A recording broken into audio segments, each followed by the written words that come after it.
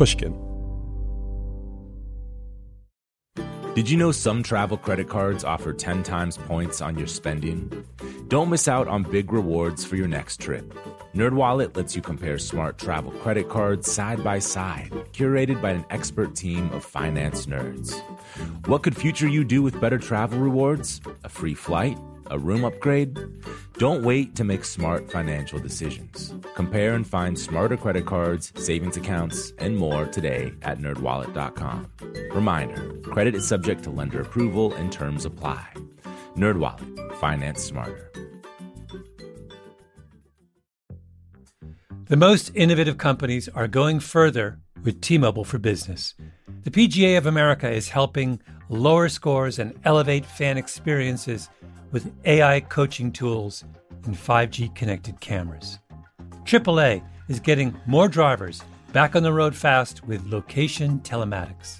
And the Las Vegas Grand Prix is powering race day operations with 5G connectivity, giving fans an experience at the speed they deserve. This is accelerating innovation with T-Mobile for Business. Take your business further at T-Mobile.com/now. Experts claim there is nothing tougher than a diamond. But at Diamonds Direct, we beg to differ. Have you ever met a mother? Strong, radiant, timeless. This Mother's Day, give her the gift that meets her match. With diamond jewelry starting at $200. Plus Diamonds Direct's exceptional quality and unbeatable everyday price, you're sure to give her a gift that wows this generation and the next to come. Experience the thrill of jewelry shopping done right at Diamonds Direct. Diamonds Direct. Your love, our passion. This is Solvable. I'm Jacob Weisberg. Every time you browse around online, you have a teeny bit of power as a consumer in what you elevate and amplify and engage with. Since its beginnings, the internet was meant to be a vehicle for free, uncensored communication. Though the internet is international, the model was in many respects based on the First Amendment, which guarantees the right to free expression in the United States. But as we've all seen in recent years, free speech can also suppress speech. The same freedom that promotes creativity and collaboration can become a tool to spread lies and propaganda. Misinformation usually refers to facts that turn out to be wrong, and disinformation refers to wrong facts that are being deliberately peddled for a political end. So it's the more kind of sinister version. Disinformation now threatens American democracy directly. Malicious foreign actors, including the Russian government, are taking active measures to sow confusion and cynicism. And it's unclear where the responsibility falls for separating facts from falsehoods.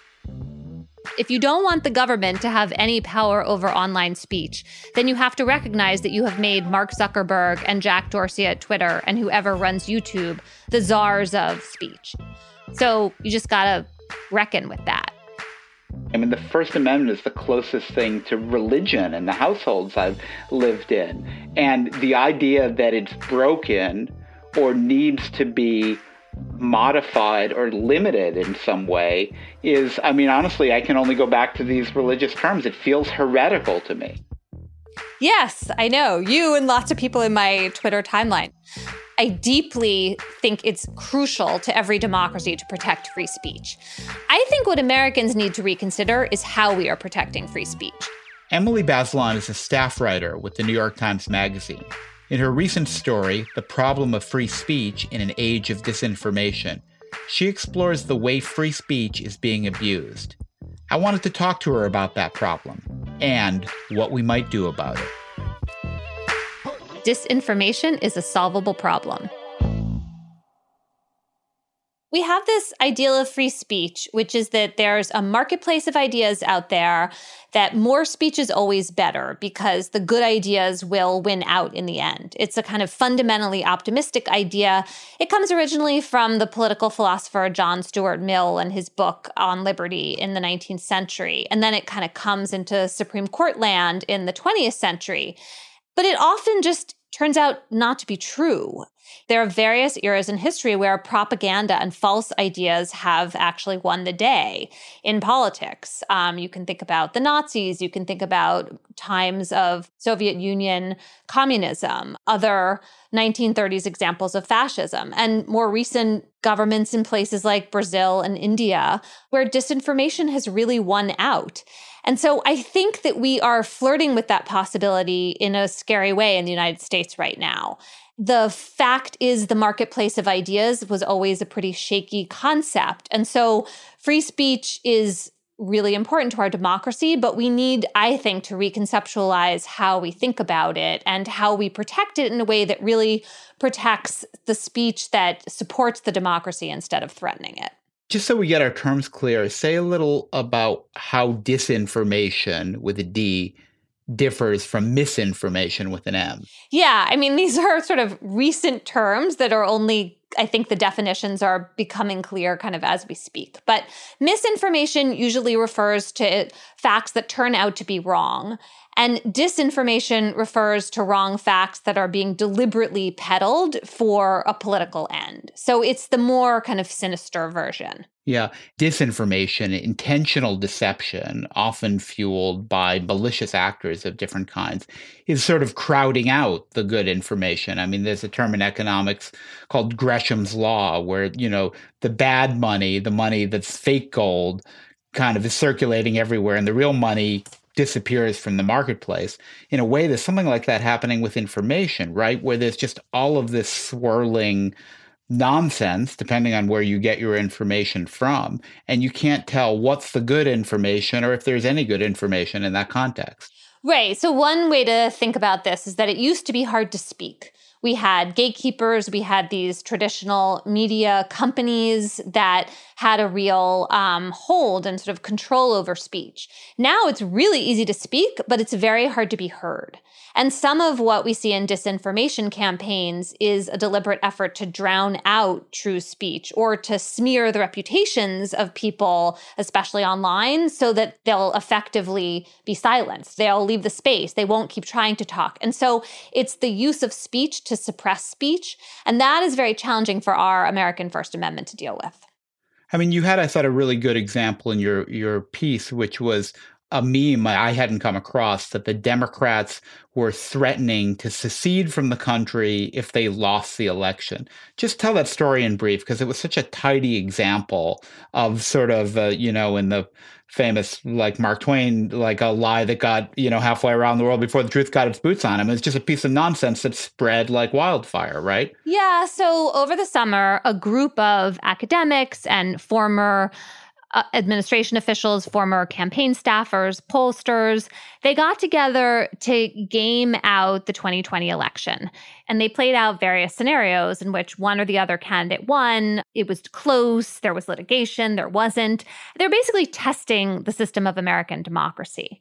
And Rosa Brooks, who was one of the co-organizers of this project, wrote an essay in the Washington Post in which she mentioned that in one of the several hypothetical scenarios, Biden won the popular vote but lost the Electoral College, and fictional Team Biden talked about trying to ask California and the Pacific Northwest to threaten to secede as a way of pressuring Republicans to add more seats to the Senate. There's just a sentence about this in Rosa Brooks's essay. Out of that sentence comes an article by Michael Anton, a former Trump official in a conservative publication, arguing that a coup is coming. And from that article comes an appearance by another Trump official on Tucker Carlson's show talking about this fictional threat of a Democratic coup. A very popular right-wing podcaster named Dan Bongino. He shows up making videos about this that are getting millions and millions of views on social media. President Trump tweets in praise of a publication called Revolver News, a right-wing website, which is also spreading this false story. And what you see here are all the parts of the right-wing media ecosystem coming together to really give a big platform to this made-up idea that the Democrats are planning a coup. It's like a malignant game of telephone. Exactly. It's a propaganda feedback loop. Yeah. I mean, you use that to illustrate your argument that the First Amendment isn't serving democracy in America. The First Amendment is being used to advance propaganda, disinformation, and it's not doing what it's supposed to do, which is get information to voters and help them make decisions. It's such a striking thing to say, and so obviously true in many respects. But I mean, I'll say I still have a hard time accepting criticism of the First Amendment. I mean, I'm a journalist, you're a journalist. You know, I grew up in an ACLU family. I mean, the First Amendment is the closest thing to religion in the households I've lived in. And the idea that it's broken or needs to be modified or limited in some way is, I mean, honestly, I can only go back to these religious terms. It feels heretical to me. Yes, I know. You and lots of people in my Twitter timeline. So I guess I'll say two things. I do not mean to be making an argument against free speech. Like, I deeply think it's crucial to every democracy to protect free speech. I think what Americans need to reconsider is how we are protecting free speech. Our First Amendment has come to put corporate interests, in particular corporate spending on elections, on par with the shouting of protesters.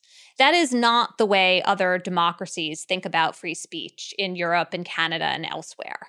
And that sort of libertarian corporatization of free speech and of the First Amendment, I think that's what we failed to grapple with. But it actually is the kind of underlying framework for both why the social media sphere circulates disinformation the way that it does, and also why we have a broken traditional media system in which we have underinvested in trusted public broadcasting. And again, that is a big contrast between us and some of our peer countries in Europe. Right. I mean, someone like me believes the First Amendment isn't just important for democratic purpose. It's a human right. That is, it's something that belongs to people. I don't believe it's a human right that belongs to non-humans, i.e. corporations, who may be persons under a kind of legal fiction, but don't have human rights per se.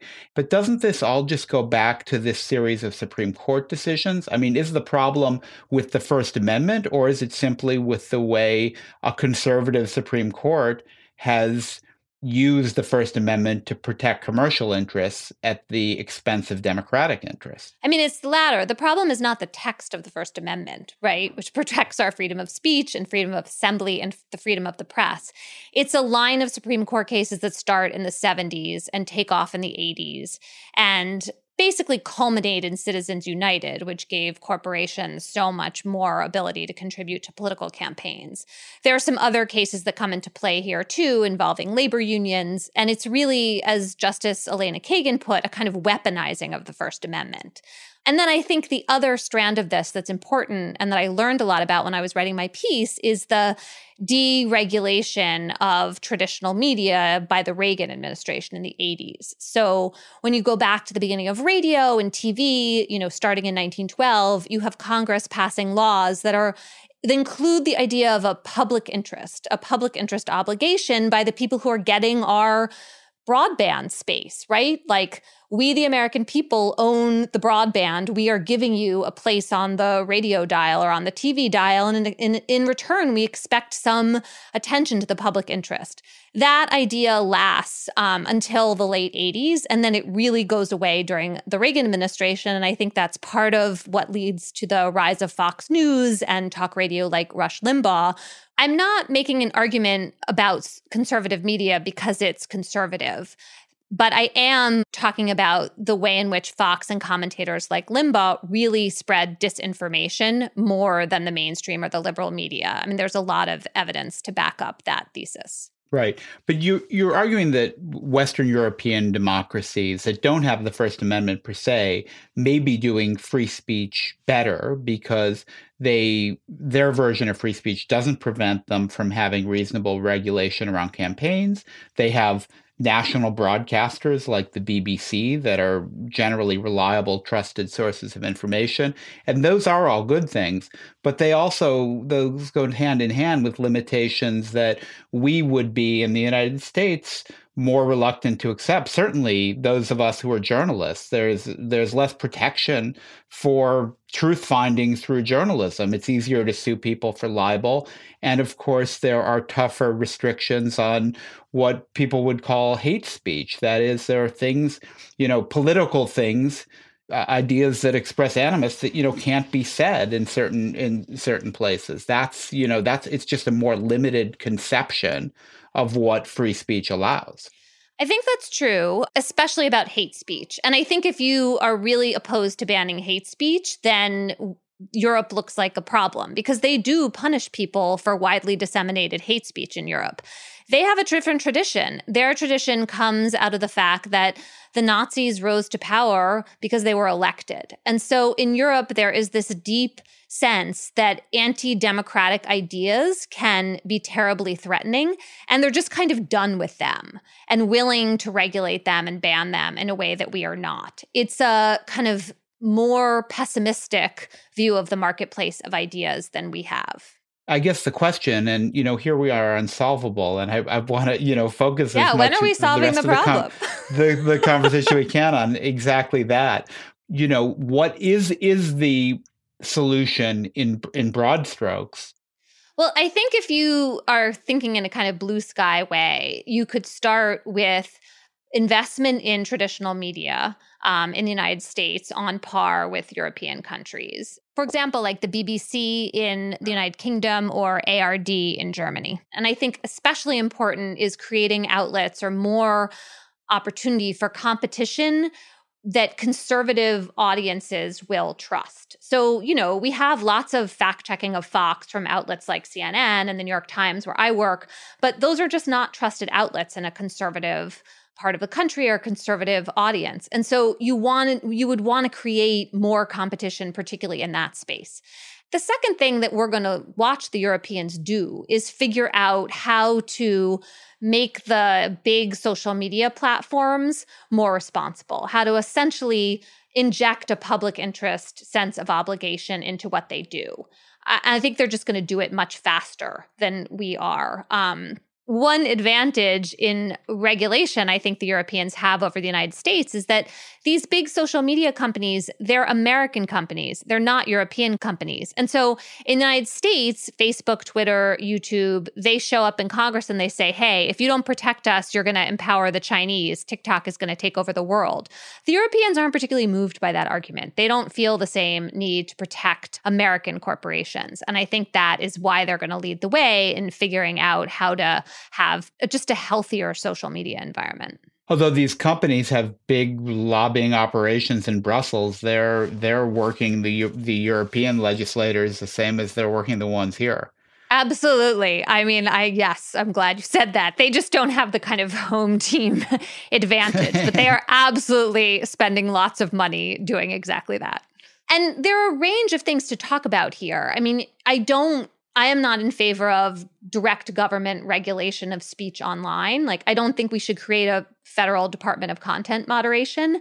But what we could do, or what the Europeans may well do, is start requiring, first of all, much more transparency from these companies. Well, let's dig into the social media part of it first, because, here we have a conundrum. We've given these companies permission to not be responsible for what they publish. This is the so-called Section 230 that says as long as they're platforms and not publishers, they're not legally culpable in the way publishers are. And they've generally taken that to mean, well, it's not up to us whether something is true. We don't decide what's good information and what's bad information. All we have to do is, take things down if they violate copyright, or I guess increasingly, if they are proven false, they may limit the spread of them.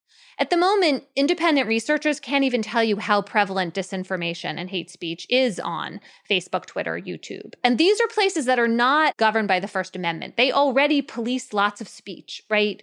They're not the public square. They sort of function that way, but legally they have much more freedom to monitor speech than the government does. They're not the government, they're companies. But we don't even really know what they're doing when they say that they're fact-checking or putting fact-checking labels on posts or reducing the spread of disinformation.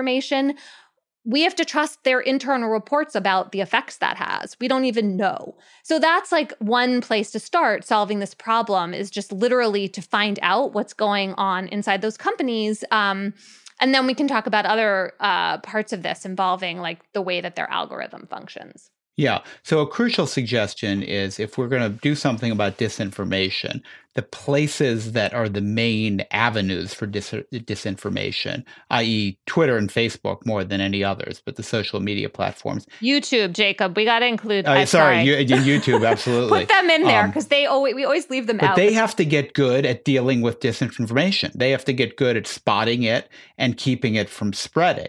And, the question is then, are they incentivized to do that on their own? Will regulation make them do that? Or are there, rules, like if they adopt standards, setting up some sort of independent governing body that will enforce the rules they set in a consistent manner? Right. That's another thing that Europeans are talking about, is whether they should have some kind of government agency that they don't even necessarily talking about setting the rules, but saying to these platforms, okay, what are your rules? And then how can you show us that you're actually enforcing them in a fair and comprehensive way? Like, that's a role you could imagine the government playing. Yeah. What can we do about the other side of this, the political side, the unlimited money, the undisclosed sources of funding on political ads online? Absent a new Supreme Court that revisits Citizens United, how can we regulate politics in a way that de-weaponizes the First Amendment? Well, I mean, there is nothing in Supreme Court jurisprudence that would prevent Congress from requiring disclosure of funding sources for online ads, just as they do for radio and television and print. That is still available. Another possibility would be to ban or regulate what's called micro-targeting, which are these very narrow-casted ads online in which you can pick exactly who you want to reach. You can send a more extremist kind of message to one part of the electorate and then more moderate ones to other parts. And if you're slicing and dicing the electorate into very thin slices and sending out lots of messages, the chances that people are going to fact check all the messages you're sending are much lower. Like, people aren't even going to see the messages necessarily. They may never surface in a way that they come to the attention of the press. And so we've seen a lot of domestic groups do this in this cycle. This is what the Russians did in 2016. Micro-targeted ads are one thing if you're buying shoes. Maybe they're a totally different thing, and we shouldn't allow campaigns and issue advocacy groups to use them. That's one possibility. Isn't another important part of it just the widespread consciousness that we are prone to disinformation? I mean, that we know more and more about how it works. We have some ideas where it's coming from. And isn't that, that's like wearing masks during the pandemic. You just have to take some basic precautions. Totally. I agree. I guess what I worry about is that the people who are aware of what you just said are not the people who are falling for it. Sometimes when I'm out reporting and I'm talking to people who aren't journalists and don't really know very much about politics, I just sense a level of exhaustion and confusion about which sources of information to trust. And I think if you're in that sphere and you're just really not sure who's telling the truth, it's very hard to figure out what to do, because your whole sense of trustworthy information has been destabilized and kind of scrambled. I mean, an extreme example of this is Russia under Putin, where people just don't trust anything. And I'm not sure what to, it's not a good thing to say unsolvable. I think that one thing we can do about that is a longer term effort to really teach people about how social media and media work. And that's important. In the more short term, we also just need to make sure that when we talk about disinformation, we don't do it in a way that makes it seem so overwhelming that we just exhaust all the people who are not super plugged in and make them feel like politics is just useless and not something that they can ever figure out. I worry about that. Yeah, it's interesting on coronavirus, the social media companies at the outset took a pretty strong position that they were going to take down disinformation because it was so dangerous for obvious reasons. And they were pretty good about that. On the one hand, it doesn't seem to have had that much of an impact in that there's still tremendous disinformation spreading and being believed by a significant portion of the population. On the other hand, it's a pretty good model for how they can get bad information out of their systems when they want to. Yeah, it's interesting because before coronavirus, Facebook, Twitter, and YouTube would almost always say, like, we can't promote authoritative sources. That's not our role. And then the World Health Organization came to them in March and said, we have an infodemic on our hands, meaning like a pandemic of disinformation.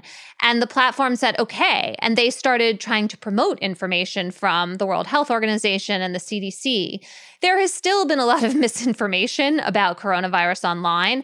Trump has contributed to a lot of it. You know, when Trump started talking about how you can inject disinfectant, his words stayed up online, but also the social media companies then left up other claims about bleach as disinfectant. So there's some way in which Trump himself, at least in the United States, is like a major causal factor. Or at least we won't know how much it's about him until we've moved into some post-Donald Trump world. Emily, we usually wrap up by asking what listeners can do to help with the problem. I think this is one where a lot of people have a lot of opinions, but what do you think are the most important things that ordinary people can do to fight the spread of disinformation? The first thing is you can learn more about these issues, especially on social media.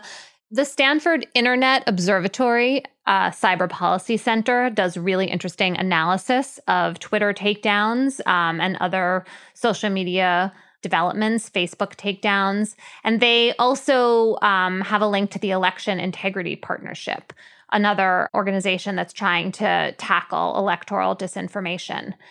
There's a really interesting global activist group called Avaaz that does, it's AVAAZ. They do reports on misinformation and disinformation. And the Berkman Klein Center for Internet and Society at Harvard is another great resource. And then I think another part of this is don't share stories that come across your social media feed until you're sure they are true. And I think this is something that happens to all of us, like liberals as well as conservatives. Friends of mine, since I've been working on this story, have confessed to me various stories that like they looked true and then they turned out to be totally wrong. So just be careful when you see things coming across your feed. Are they coming from a reliable source? What kind of evidence do they look like they really have behind them? Because what the companies are doing is trying to make money, and their algorithms right now are driving and amplifying a lot of content because it's hot, and it provokes emotions like outrage. And so part of this is being a consumer of social media or media who is trying to push these companies toward a less profit-driven and more public interest kind of model. And how do people let social media companies know that they want that? I mean, literally, it's like what you click on, what you respond to. The algorithms are promoting the content that keeps people engaged because the more data about us the companies have, the more they have to sell back to advertisers.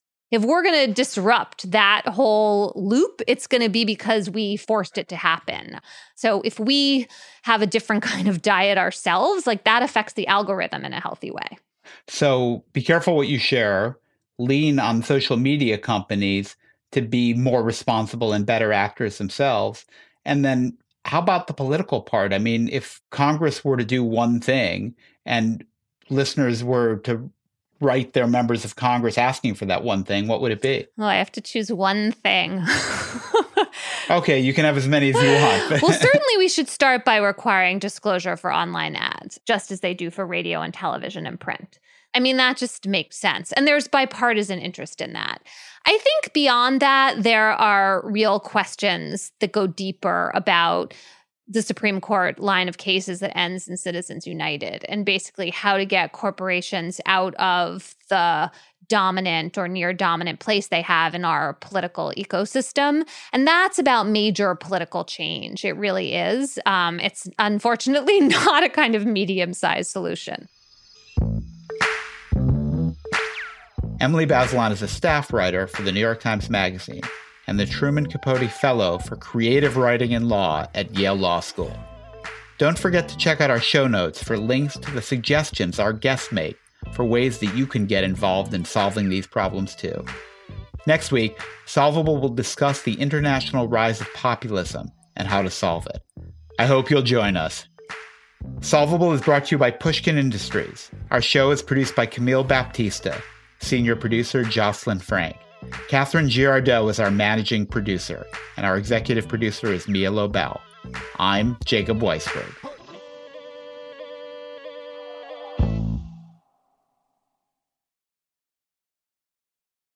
The tradition of breaking tradition continues with the return of the Unconventional Awards from T-Mobile for Business at Mobile World Congress.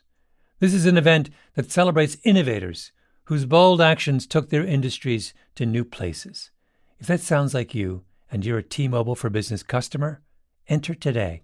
If you win, you'll be publicly honored amongst some of the most influential leaders in industry. And me, I'll be there too.